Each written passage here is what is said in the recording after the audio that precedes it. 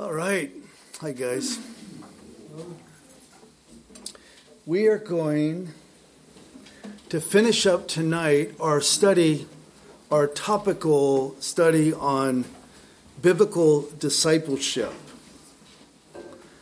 And so I had two more teachings. Then today I was looking at the two and came up with a third. And so I'm going to try to blend them, so hopefully it all works out. But next week, Nate is going to be doing like a update. So basically looking at what's happening in the world, current events and everything, and how they tie in to Bible prophecy. So you won't want to miss that. And then the week after that, we're going to start up in the book of Jeremiah. So Lord, we do pray that you would give us hearts that are open to your word, Lord Jesus, ears that can hear from your spirit, Lord. We pray that you would speak to us. I pray for myself that you'd give me clarity of thought so that I could pull these things together, Lord.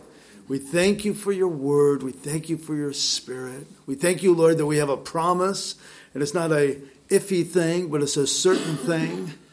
And we can hardly wait, Lord, to be in your presence where you promised to make a place, prepare a place for us. So, Lord, we love you, we thank you, and we look forward to tonight. In Jesus' name, amen. You know, earlier, I was sitting back there before anyone came, and I was looking at the verse. Now, we don't have the whole verse up here. We're told in John chapter 8 that Jesus spoke this to the Jews who believed in him. And so it says, then Jesus said to those Jews who believed in him, if you abide in my word, continue in my word, Old King James, New King James, abide in my word, you are my disciples indeed. And we've had this verse up here for a long time. We had the verse up here, and then we painted the cafe down here, and then we had it repainted, because it's such an important verse. It's a reminder that there is fruit. There is evidence of believing. Now, you know, guys, we all have different conversion experiences, don't we? We all come to Christ at different times in different ways. We have different experiences and all. And I am personally, and I know you guys know more about my conversion story than I know about your conversion stories, because I'm always up here yakking. But I'm so thankful that my particular conversion was, for me at least, so miraculous, so powerful that I knew that I knew that I knew. I mean, there was no doubting it. And that had to have come from the Lord, because what would I have to base it off of, you know? But I knew that I was born again. I knew that I was saved on that day that I called out to the Lord and said, Lord, please save me. Even though I had said, the sinner's prayer, forgive me of my sins, all of that. I said that many, many, many times before. From a young guy, 12 years old, hitchhiking, the story of the guys that picked us up and shared the gospel with us.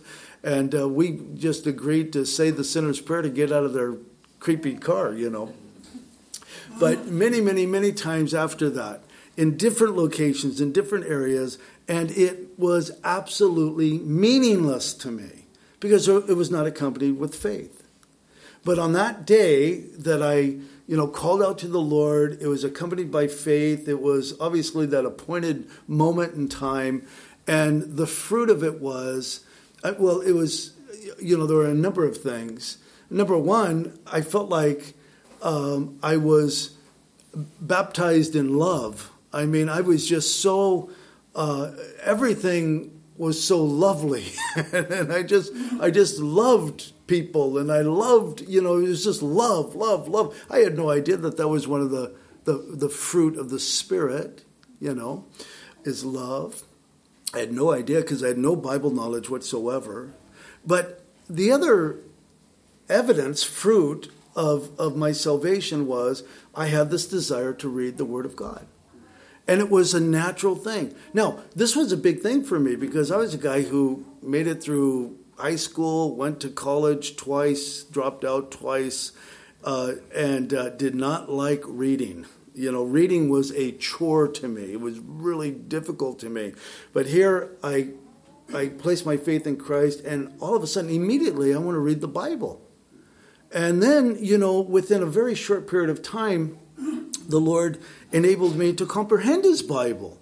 Well, there were a lot of books that I read, and I never comprehended it. I could read a paragraph, and, the teacher or someone could say, well, okay, what did you just read? Well, I don't know. And my recall was really poor and everything. But when it came to the Word of God, there was this desire and there was this progression that happened, I'm so thankful that was my experience. I know that that's not everyone's experience. I know that people don't have those types of things. Maybe your experience was more dramatic. I think, if it's your experience, it's dramatic because it's happening for you, right?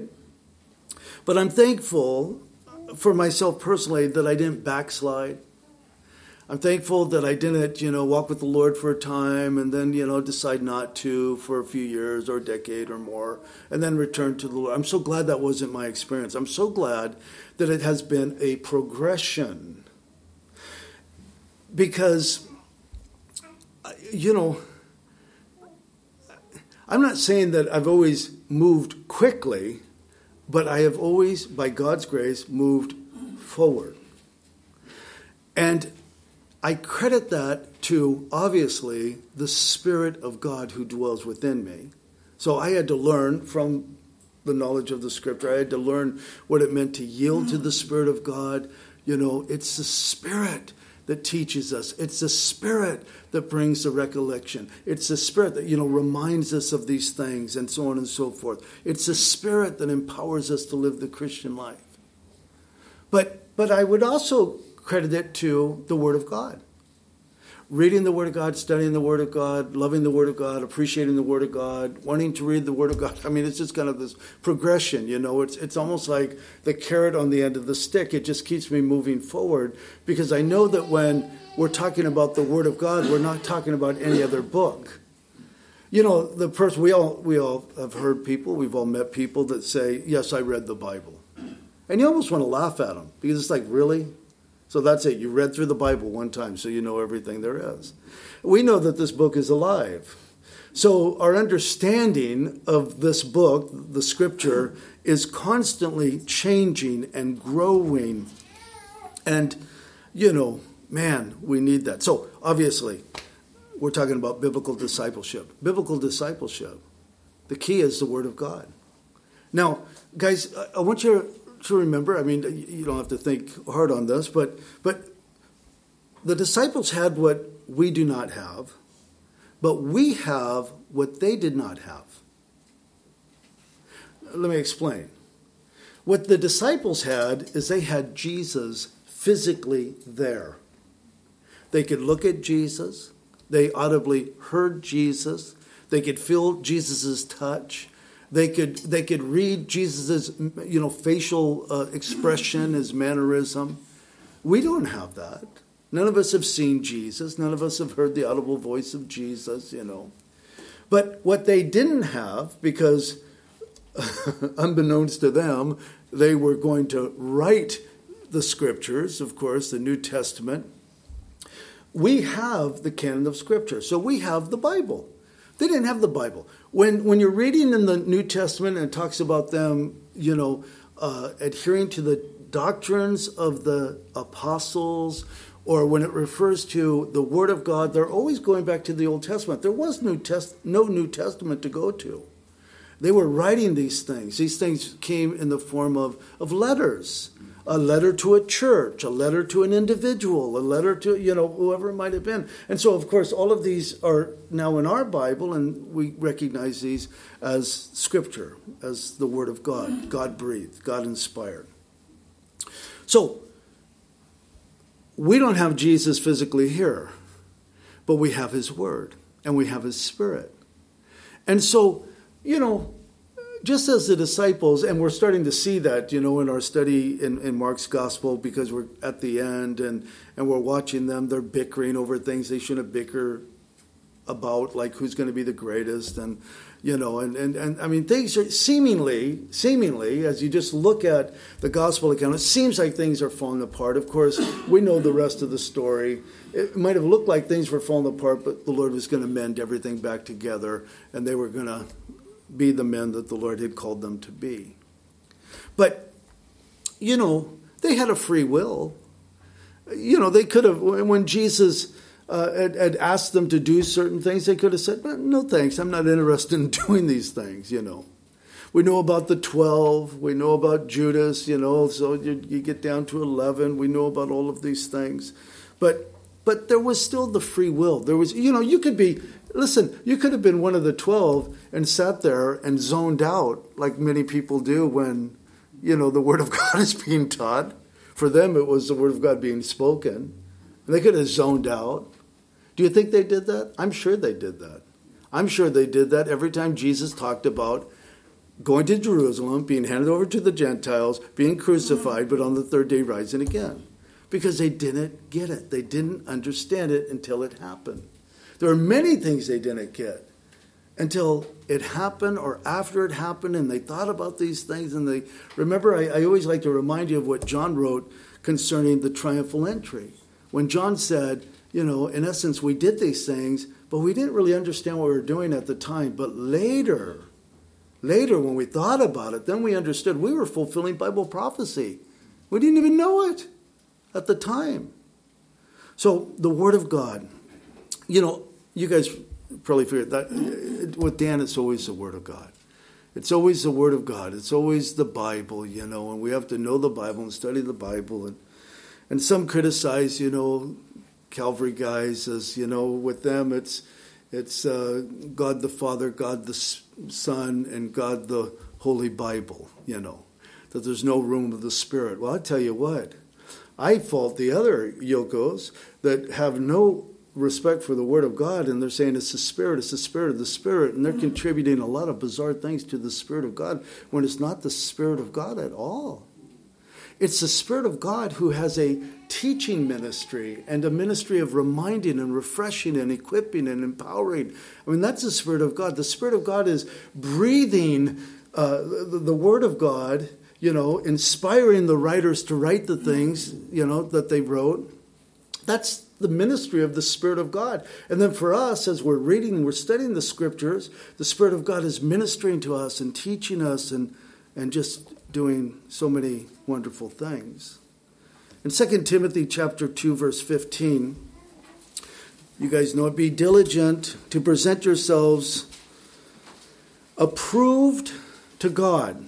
Note that, approved to God, a worker who does not need to be ashamed. And here's the context, rightly dividing the Word of God.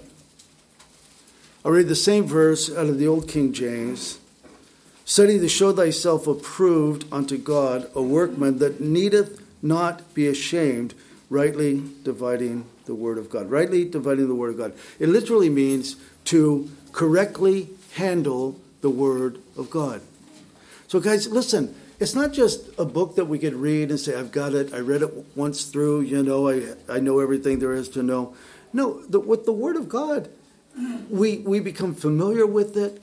We learn how to use the Word of God. We learn how to understand, to kind of work our way through the Word of God. And it comes through use. It's like a practice. It's like with most things, you start out doing something and you might not be very good at it. And it's difficult, and this is hard. And then after you keep doing it, you press through a little bit. Oh boy, things are starting to click for me now on this thing. All this thing is becoming easier for me. A few folks have been saying on Sunday mornings, going through some of the prophecy scriptures in Mark's gospel, they said, the more I'm hearing, the more we're looking at the scripture, the more it's starting to click for me. I'm starting to understand it. And I'll tell you, that put a big smile on my face because that's how it works. That's how it works. When I would hear teachings on Bible prophecy and, go to Daniel and go to Revelation and go to Ezekiel and go to Zechariah, and you're going to all these different places, it wasn't clicking for me. I'm just listening. I'm listening. I'm going, oh, okay. It doesn't really make much sense to me, but there it is. Yeah, I see the letters in print, but it doesn't make sense. But as I continued in these things, reading these things, studying these things, it became clearer. And this is true of all Scripture, right? Not just Bible prophecy. I think I mentioned, probably not on Sunday, it was probably on Monday night. But when you're in the Old Testament, what is so amazing as you're reading the Old Testament, because most of us don't spend much time in the Old Testament, and we're really kind of cheating ourselves. But the little bit of time we have to read, we usually will go to the Psalms or we'll go to the New Testament. And there's nothing wrong with that, but we should be people who really are reading and studying the full counsel of the Word of God from Genesis to Revelation. But I was telling whoever I was telling, I don't even remember who it was, but I said, when you read through the Old Testament, you have these moments where you say, I've read this before. Where have I read? Oh, I recognize this. And usually it's found in the gospel accounts, and or in one of the epistles. And and you see what many times is said. You see it to be true. The best commentary on the Old Testament is the New Testament. The best commentary on the New Testament is the Old Testament. It's the Word of God. The Word of God. The Word of God is never going to contradict itself. It's always going to affirm itself. Always. And as you see that, and this is where we get to, by hearing, by faith. Faith comes by hearing, and that by the Word of God. This is how we see it working. It's very, very practical. My faith is being built. Why? Because Jesus is talking about Adam. Obviously, Jesus believed in Adam. Jesus spoke of Noah. Obviously, Jesus believed in Noah. Jesus spoke of Jonah. He used Jonah as an example of his own experience. Obviously, he believed that Jonah was really swallowed by... Do you see what I'm saying? Because we live in a world and we live in a church age where the Word of God is constantly being attacked. Can't trust this. That's just an illustration. You can't take that literally. But when you study the Word of God, your faith is being built because you say, wait a minute. Jesus did not use this example as an illustration. His illustrations are apparent. They're called, what are they called? Parables. And when Jesus is giving an illustration, a biblical illustration, it's clear in the text.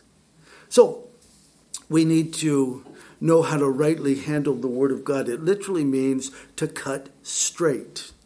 To cut straight. Last week, as Nate was teaching, he read that scripture about being punished with fewer blows. Remember that? Those are scriptures you just you almost want to just move beyond that, Whatever, I don't know what that means, but it doesn't sound very good, so I kind of want to move beyond that. But, guys, there's a lot of warnings in the scriptures. And it's not dealing with salvation. It's not saying, listen, if you don't know how to rightly handle the Word of God, you're going to lose your salvation. The Bible's not teaching that at all. But it is teaching that there will be shame if we're not rightly handling the Word of God. God's disapproval awaits those who mishandle the Word of God. And I'll tell you, there's a lot of people that are mishandling the Word of God. And I'm talking about people in pulpits, So we need to be, if we're truly disciples, you are, if you abide in my word, you are my disciples indeed. There's the test. And we need to do our due diligence, because if we're doing our due diligence, we'll never be deceived. Never. Never, never. Listen, when you have a good diet of Bible, man, you could pick up the heresy. You could pick up the false teachings that are coming down the pike.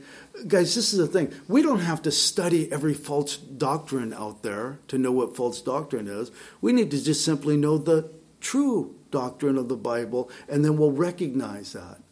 You know, you look at, and we've watched videos of it, and we scoff and we laugh, and really, these people are showing themselves to be disapproved of God. But you look at Bethel, you know, they talk about the Holy Spirit as like a genie out of a bottle. And you just kind of go, man, that is blasphemy. That's not just playing with words. That is blasphemy. That is anathema. I mean, these are serious things to approach the Spirit of God. Hear, O Israel, the Lord thy God is one. You're not talking about some side thing over here. You're talking about God himself.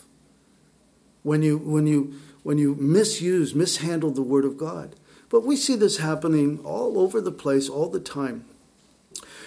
Listen to this. The Bible is not an end in itself, but a means to bring us into an intimate and satisfying knowledge of God, that we may enter into him, that we may delight in his presence, that we may taste and know the inner sweetness of the very God himself in the core and center of our hearts.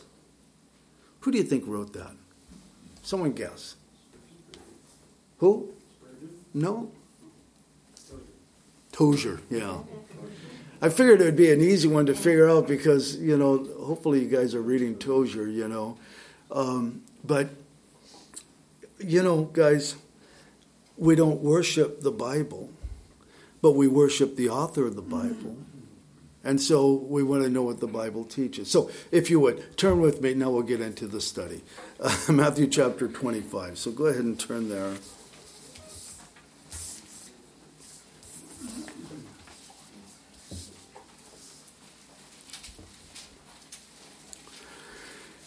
And we're going to begin in verse 14.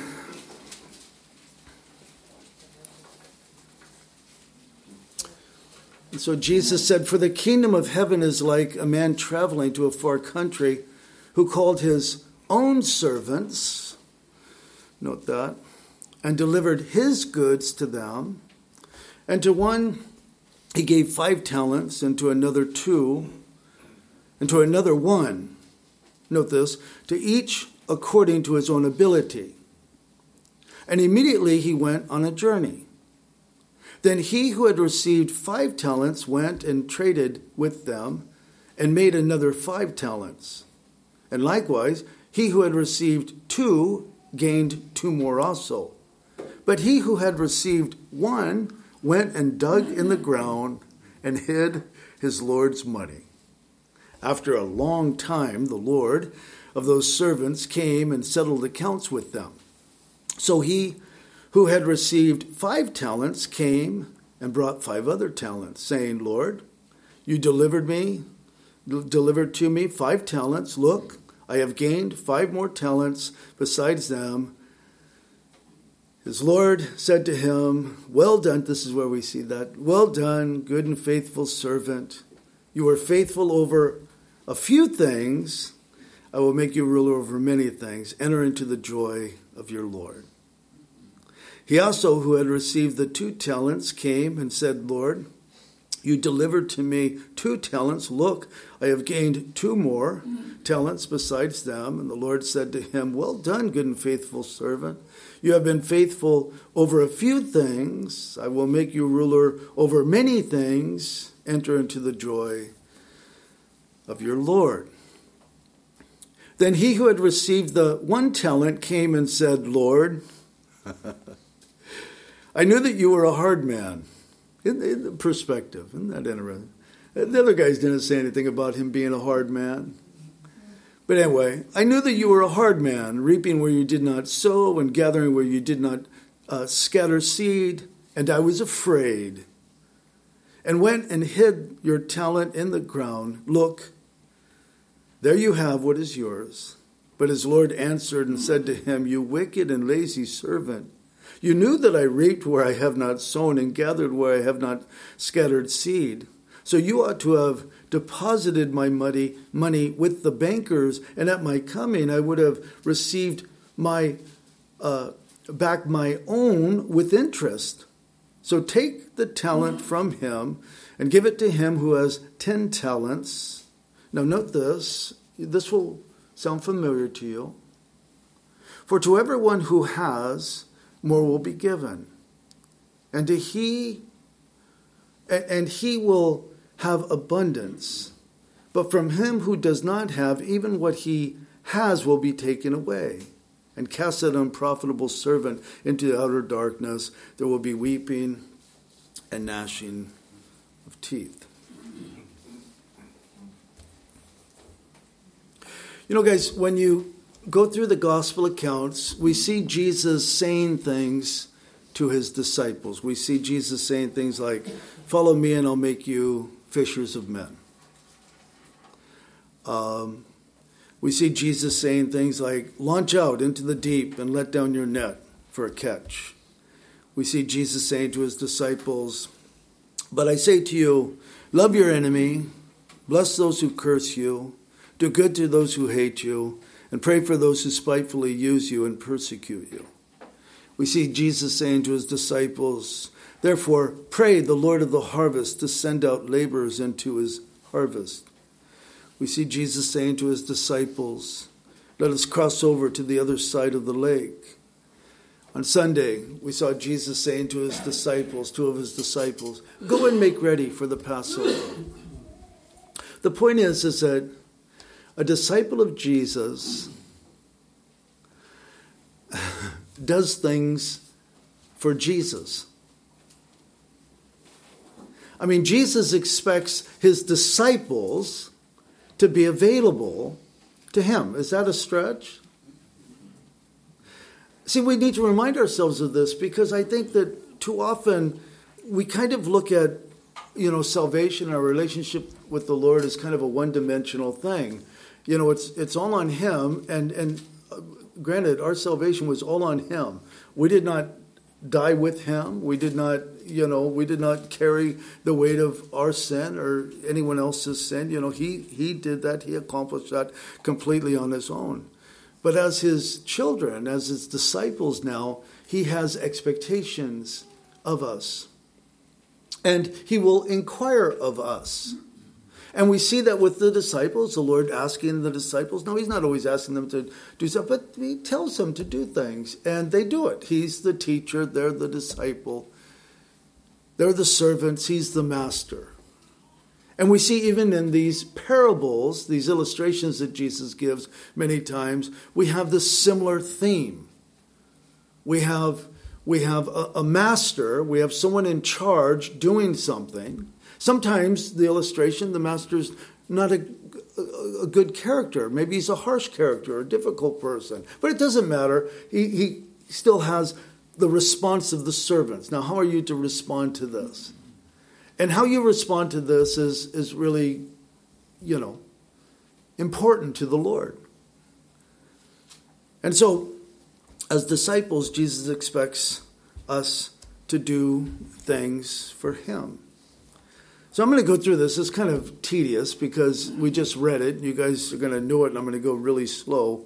But in the illustration, we have three servants. Three servants. We have one that was given 5 talents, one that was given 2 talents, one that was given 3 talents. The talents were silver, wedges of silver. We know this. And the talents would weigh anywhere between, 60 to 80 pounds. And so the master in the illustration really gave a substantial amount by that standard, to his servants.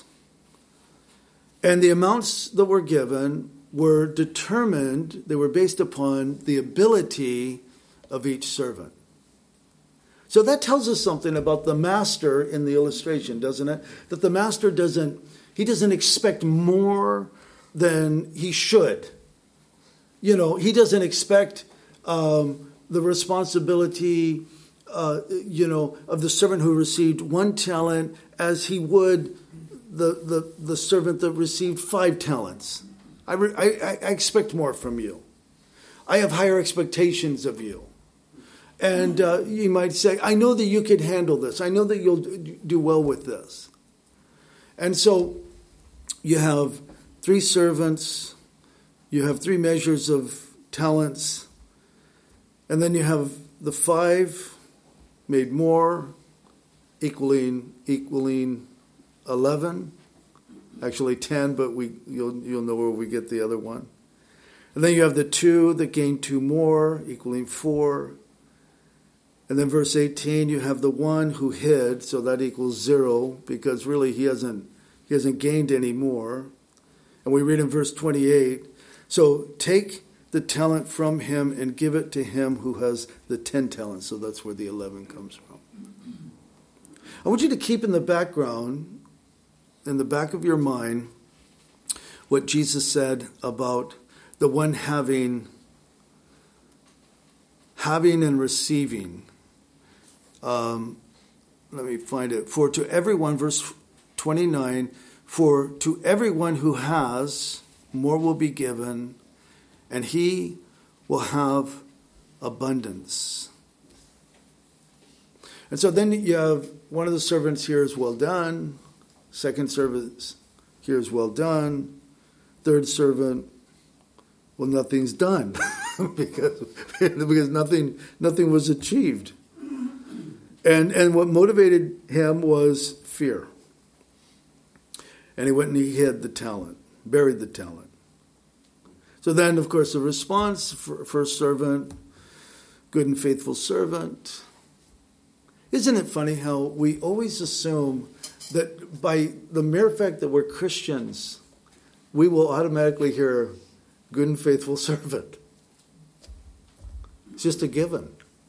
But where do we even get this? See, we got to go back to the source, and when we look at the source, we see that that's really not what Jesus was teaching here. So the first servant, good and faithful servant. Second servant, good and faithful servant.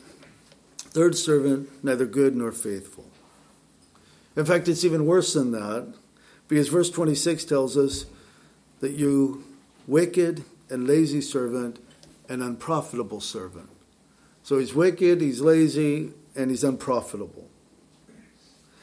And then you get down, and he commends the first servant, faithful over few things. Second servant, faithful over few things.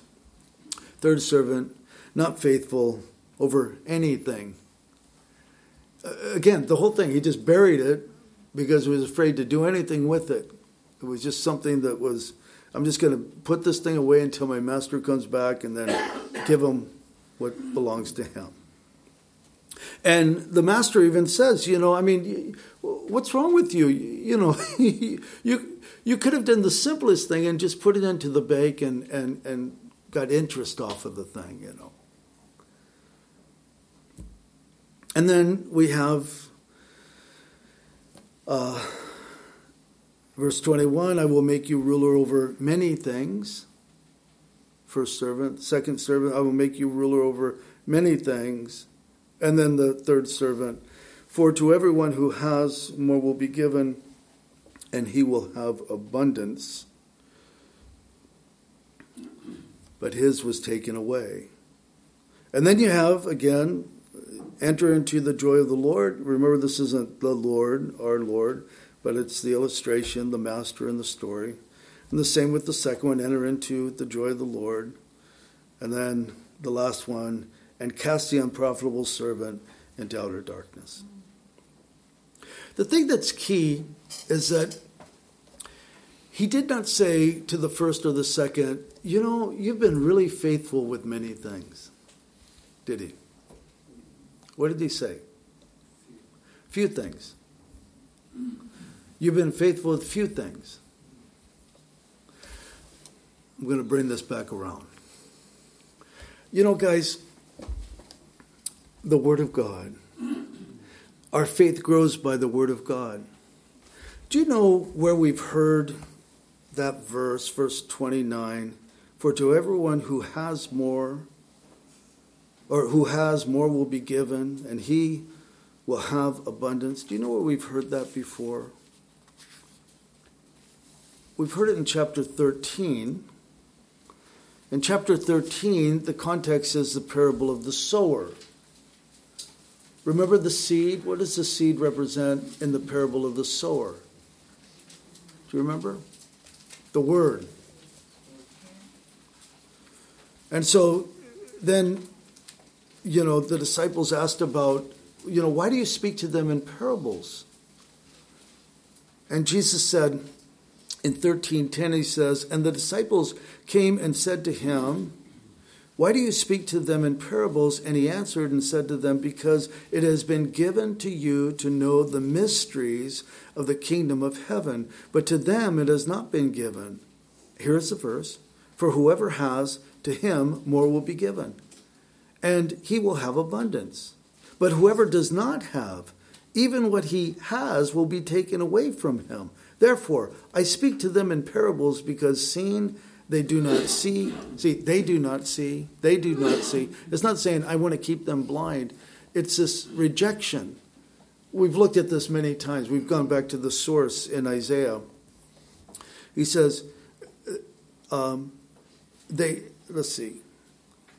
Therefore, I speak to them in parables, because seeing they do not see, hearing they do not hear, nor do they understand. And in them the prophecy of Isaiah is fulfilled, which says, hearing you will hear and shall not understand, and seeing you shall see and not perceive. For the hearts of this people have grown dull. Their ears are hard of hearing.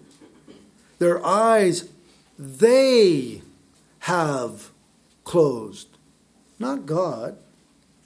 God doesn't close their eyes. They have closed, lest they should see with their eyes and hear with their ears, lest they should understand with their hearts and turn, so that I should heal them.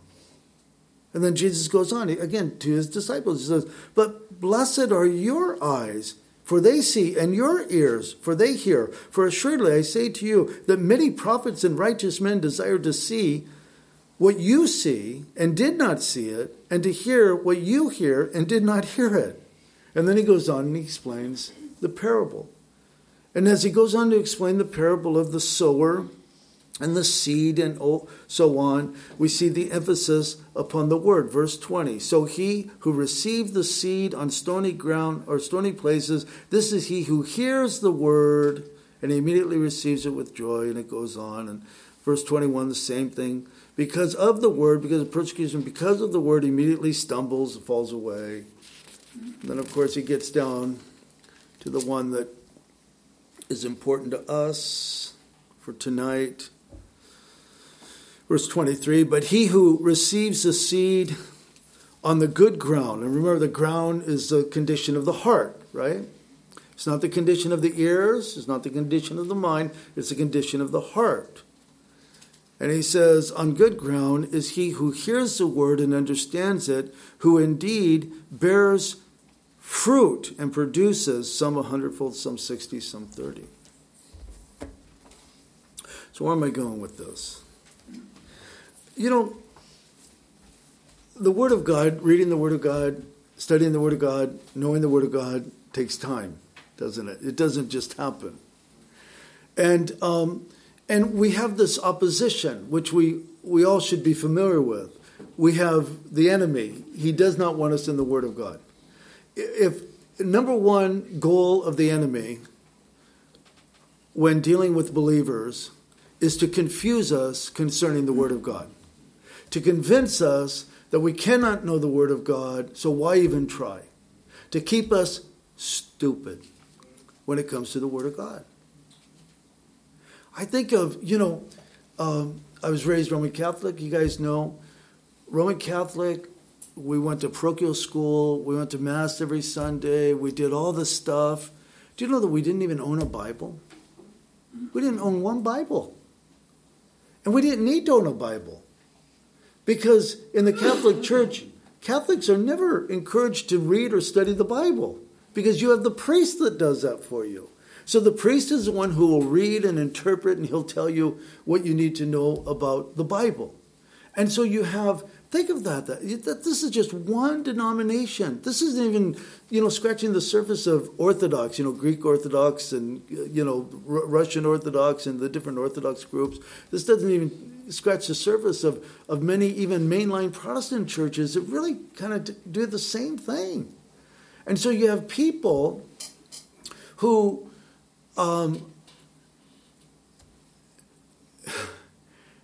their growth is stunted because they're malnourished, spiritually speaking. Because I guarantee you that in churches like that, the Catholic Church and mainline Protestant churches like that, everything comes from the pulpit. You never have an encouragement to study the Word of God, to be in the Word of God. You always get that encouragement here. I mean, our goal is, to make it look so simple that you'd say, I think I could do that. Because you can. Because you have the Word of God and the Spirit of God, and the Lord wants you to know His Word. He wants you to understand. He wants you to read and to say, oh, I understand this, I see this, these things are coming together, and you're able to connect the dots and everything, because it will make you stronger in your faith. And it will make you more equipped to share the gospel with people and to share the Word of God and biblical principles. Because you yourself know the Word of God. You're not just saying, maybe we can make an appointment with my pastor and you could go in and talk to him. But you're available. You're the person who has studied the Scriptures and has the Spirit of God and is able to articulate the truth of God's Word. But I think of how you have these denominations that keep people from the Word of God. And I'll tell you, that is a tool of the enemy. So if you have churches like that, churches where they're not teaching through the Word of God, there's a lot of churches, I would say the majority of churches do not teach through a book of the Bible at one time. So what you're going to get is the pastor's favorites. The pastor's favorites.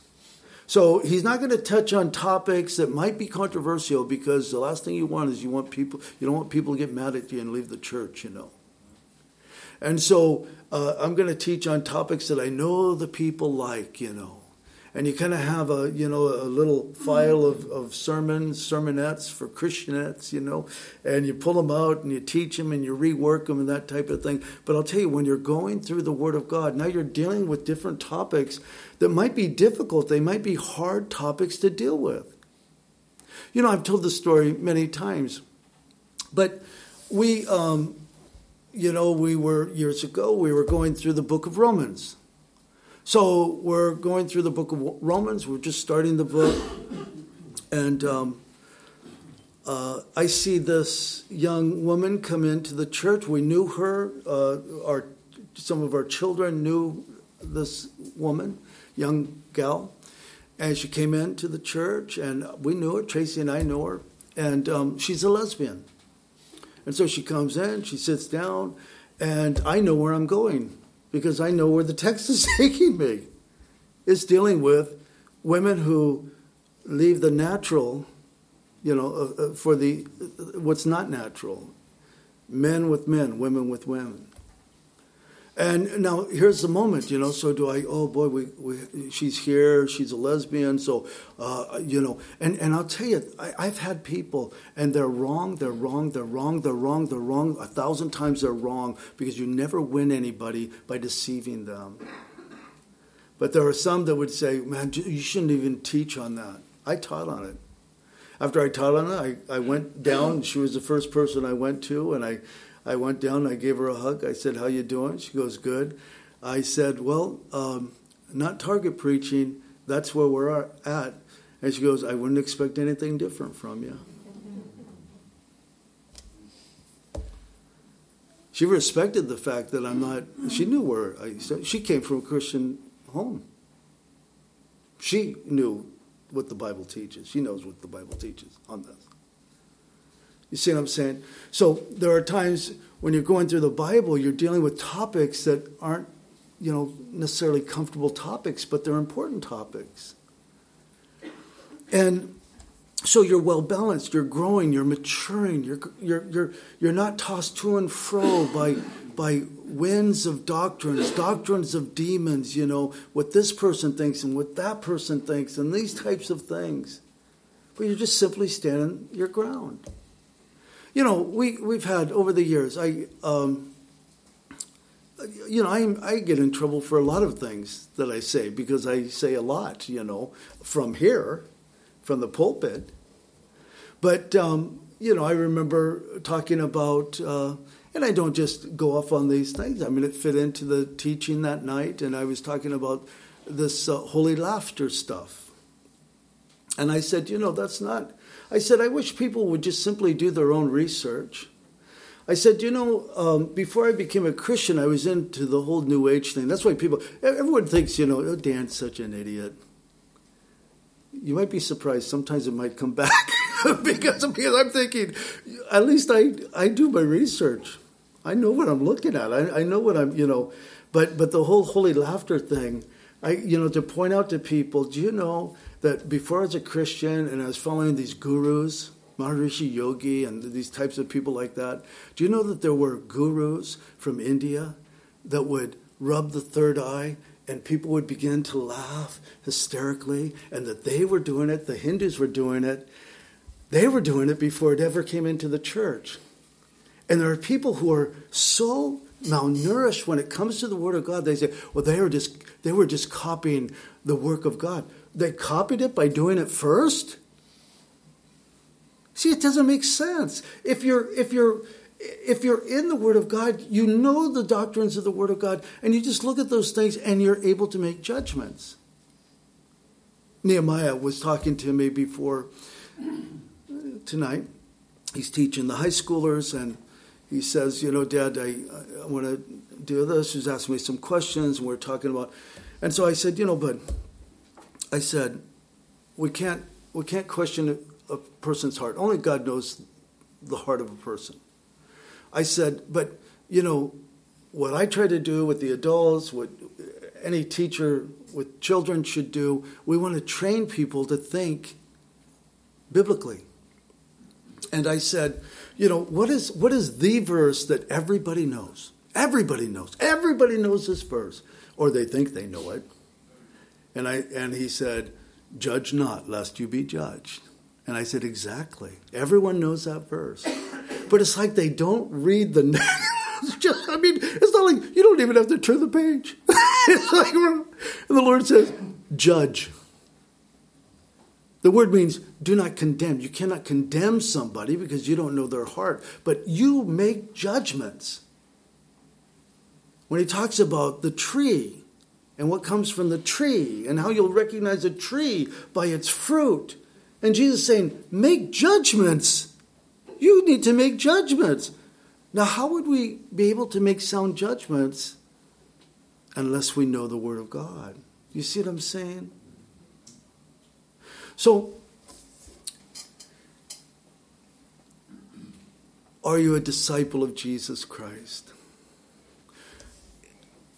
Do you crave His Word as a baby craves his or her mother's milk? Remember, isn't that the picture that Peter gave us? Yes, it is. I think it's such a beautiful picture because a nursing baby, man, they're vicious, I mean, they're when they're hungry, they're good to go, And I think it's such a beautiful, beautiful picture of what how the Lord wants us to be when it comes to His Word. It's like like a thirsty man who, I'm dying of thirst and I got to drink something. I'm going to die, and you're just taking it in. And that we would have that same desire when it comes to the Word of God. So you say, but I don't have it. So what do we do if we don't desire things or we desire the wrong things? Well, we take it to prayer, don't we? Lord, would you help me? Would you help me, Lord? Listen, you've been faithful in a few things. A few things. You've been faithful over a few things. You know what, guys? Here's the unpopular part, if I haven't already touched on unpopular topics, but here's the unpopular, and it's the truth. We don't have enough hours in the day to do the many things. But we will always have enough time to do the few things. I'm talking about, now let's bring it back to the Word of God.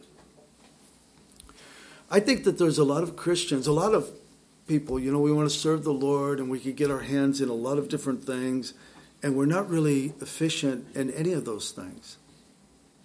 And I almost wonder if it would be better if we just kind of backed off a little bit and really sought the Lord and said, Lord, what do you want me to be involved in? What do you want me to, what ministry or whatever it might be? What do you want me to do? I'm just too busy. I need to back off. I need to pull back so that I could be faithful over a few things, so that I could be efficient maybe over a few things rather than being involved in so many things.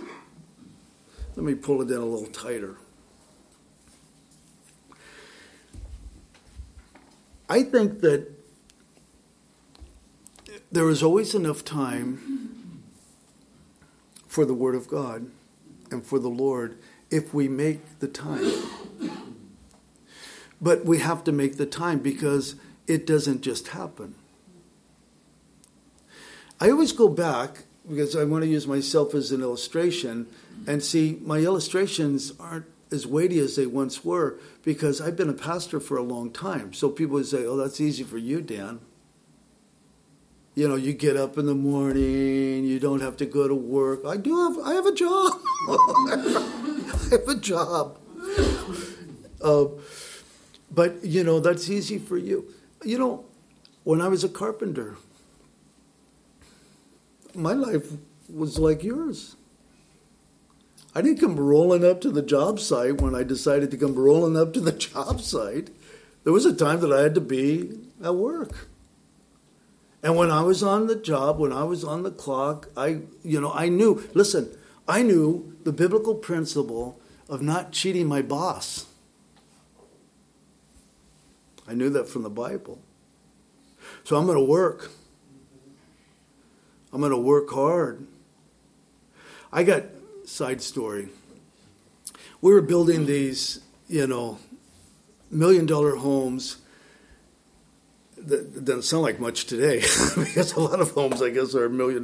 But $1 million homes in Montecito. So we lived in Santa Barbara. And it was in Montecito, right by the golf course there in Montecito. And I got a job with this company because my father-in-law was the chief architect of the company. And it had a carpentry wing and a cabinetry wing and other things. So I'm 19 years old. I'm 19 years old, and there was some kind of shifting around on the job, and so I end up now I'm working for a different contractor, and we're doing the foundations of these $1 million homes in Montecito that my father-in-law designed. And so I'm 19 years old, and it was only because every other guy on the job was a complete flake. The contractor put me in charge when he wasn't on the job. He says, "You're the foreman."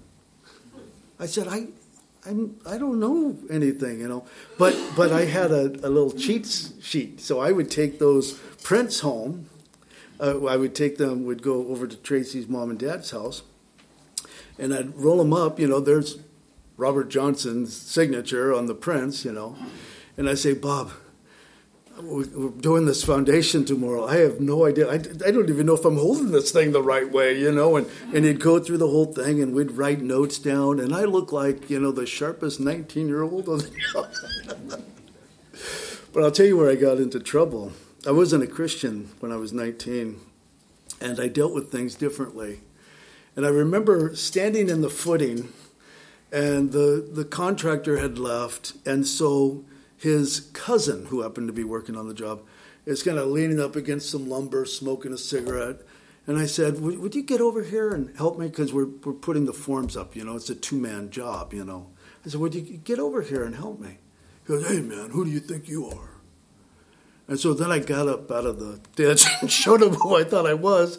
And when the contractor came back, and his cousin was gone, and I explained what had happened, and I said, I don't think I should be the foreman when you're gone. I don't deal with these things very well.